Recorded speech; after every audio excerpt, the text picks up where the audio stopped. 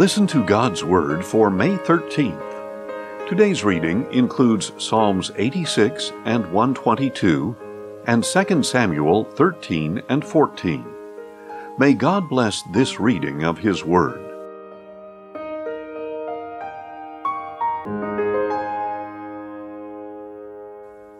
Psalm 86, a prayer of David. Incline your ear, O Lord, and answer me, for I am poor and needy.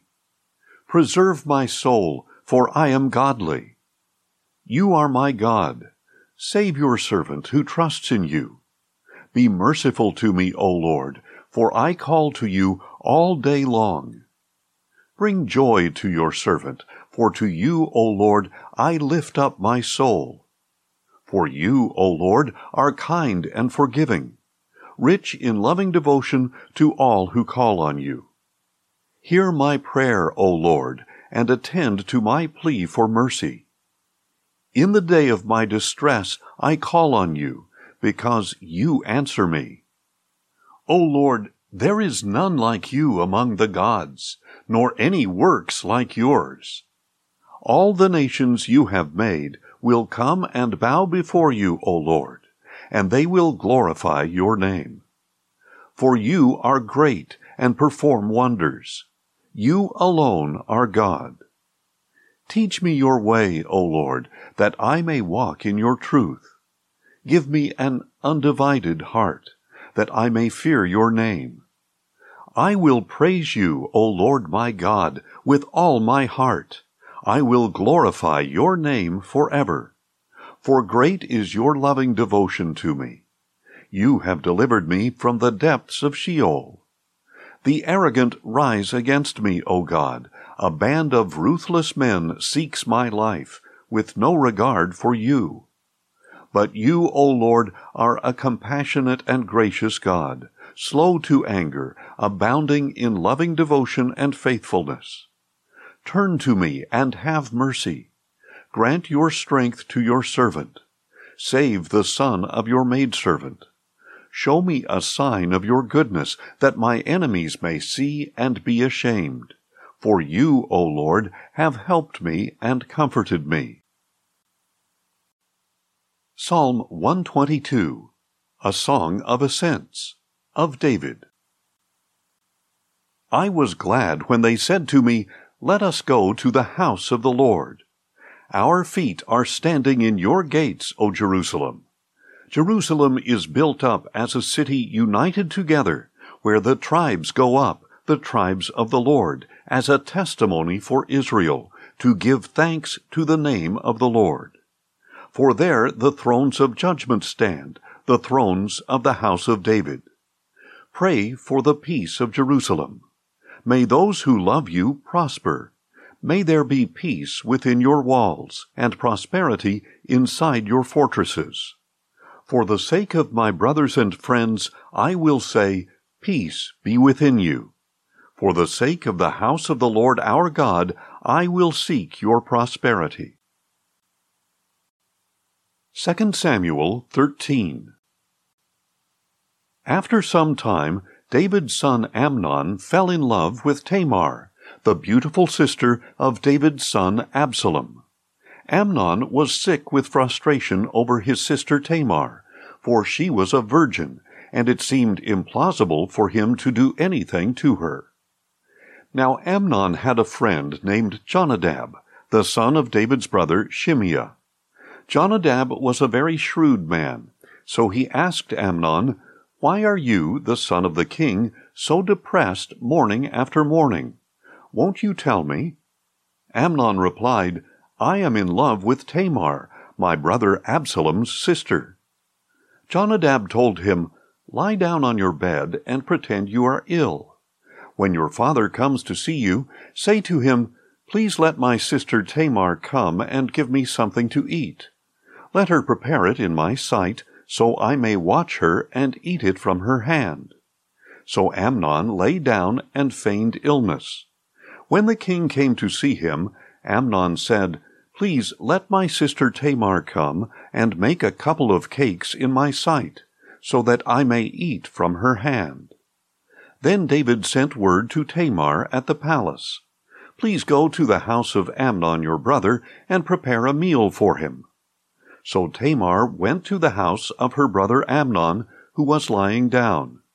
She took some dough, kneaded it, made cakes in his sight, and baked them.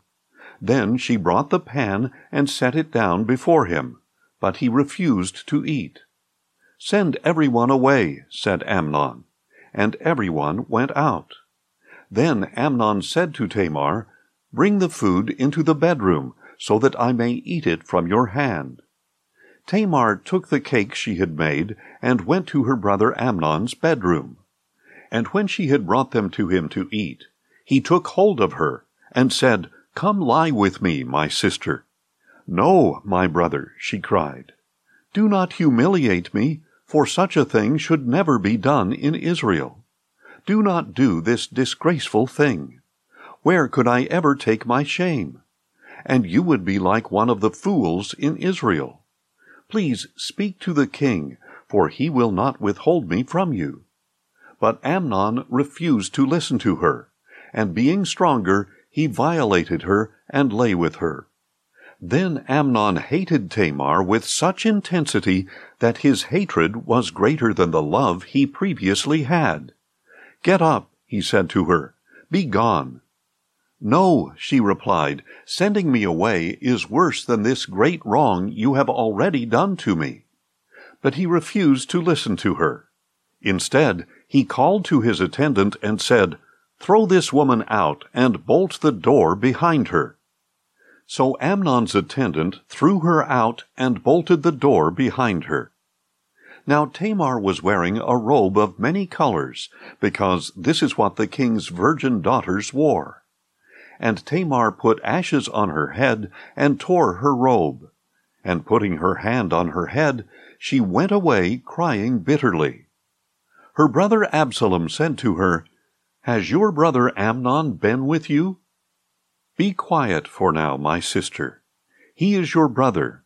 Do not take this thing to heart." So Tamar lived as a desolate woman in the house of her brother Absalom. When King David heard all this, he was furious. And Absalom never said a word to Amnon, either good or bad, because he hated Amnon for disgracing his sister Tamar. 2 years later, when Absalom's sheep-shearers were at Baal-Hazor near Ephraim, he invited all the sons of the king. And he went to the king and said, "Your servant has just hired shearers. Will the king and his servants please come with me?" "No, my son," the king replied, "we should not all go, or we would be a burden to you." Although Absalom urged him, he was not willing to go, but gave him his blessing. "If not," said Absalom, "please let my brother Amnon go with us." "Why should he go with you?" the king asked. But Absalom urged him, so the king sent Amnon and the rest of his sons. Now Absalom had ordered his young men, "Watch Amnon until his heart is merry with wine. And when I order you to strike Amnon down, you are to kill him. Do not be afraid. Have I not commanded you? Be courageous and valiant." So Absalom's young men did to Amnon just as Absalom had ordered. Then all the other sons of the king got up, and each one fled on his mule. While they were on the way, a report reached David. "Absalom has struck down all the sons of the king. Not one of them is left." Then the king stood up, tore his clothes, and lay down on the ground, and all his servants stood by with their clothes torn. But Jonadab, the son of David's brother Shimeah, spoke up. "My lord must not think they have killed all the sons of the king, for only Amnon is dead. In fact, Absalom has planned this since the day Amnon violated his sister Tamar. So now, my lord the king, do not take to heart the report that all the sons of the king are dead. Only Amnon is dead." Meanwhile, Absalom had fled. When the young man standing watch looked up, he saw many people coming down the road west of him, along the side of the hill. And the watchman went and reported to the king, "I see men coming from the direction of Horonaim, along the side of the hill." So Jonadab said to the king, "Look, the sons of the king have arrived. It is just as your servant said." And as he finished speaking, the sons of the king came in, wailing loudly. Then the king and all his servants also wept very bitterly. Now Absalom fled and went to Talmai, son of Ammihud, the king of Geshur. But David mourned for his son every day. After Absalom had fled and gone to Geshur, he stayed there 3 years. And King David longed to go to Absalom, for he had been consoled over Amnon's death. 2 Samuel 14. Now Joab, son of Zeruiah, perceived that the king's heart longed for Absalom. So Joab sent to Tekoa to bring a wise woman from there. He told her, "Please pretend to be a mourner. Put on clothes for mourning, and do not anoint yourself with oil. Act like a woman who has mourned for the dead a long time. Then go to the king and speak these words to him." And Joab put the words in her mouth. When the woman from Tekoa went to the king, she fell face down in homage, and said, "Help me, O king." "What troubles you?" the king asked her.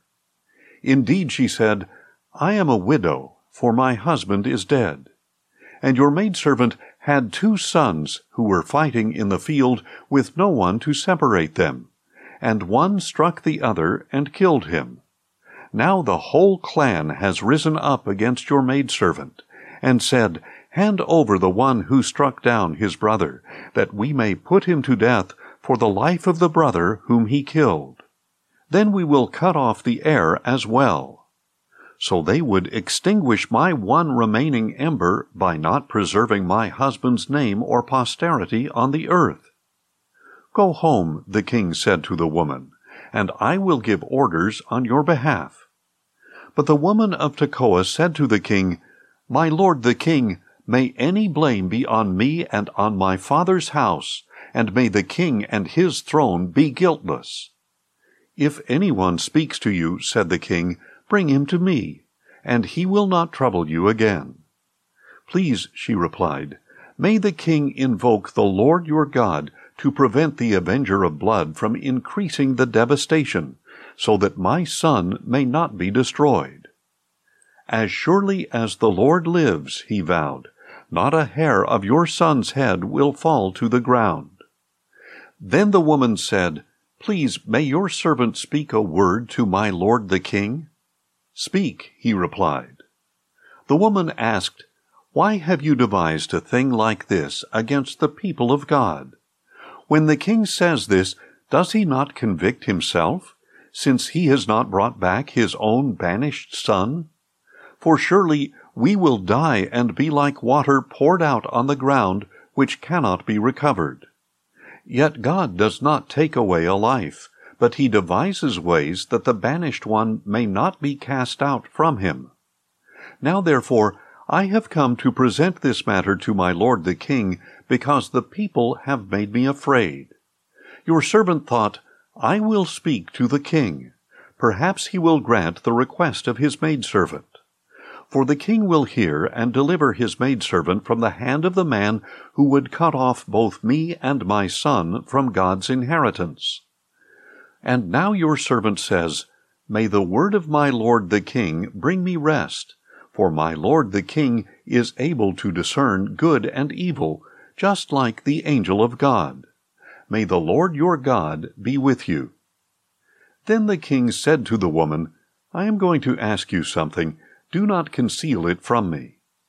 "Let my lord the king speak," she replied. So the king asked, "Is the hand of Joab behind all this?" The woman answered, "As surely as you live, my lord the king, no one can turn to the right or to the left from anything that my lord the king says. Yes, Your servant Joab is the one who gave me orders. He told your maidservant exactly what to say. Joab your servant has done this to bring about this change of affairs, but my lord has wisdom like the wisdom of the angel of God, to know everything that happens in the land. Then the king said to Joab, I hereby grant this request.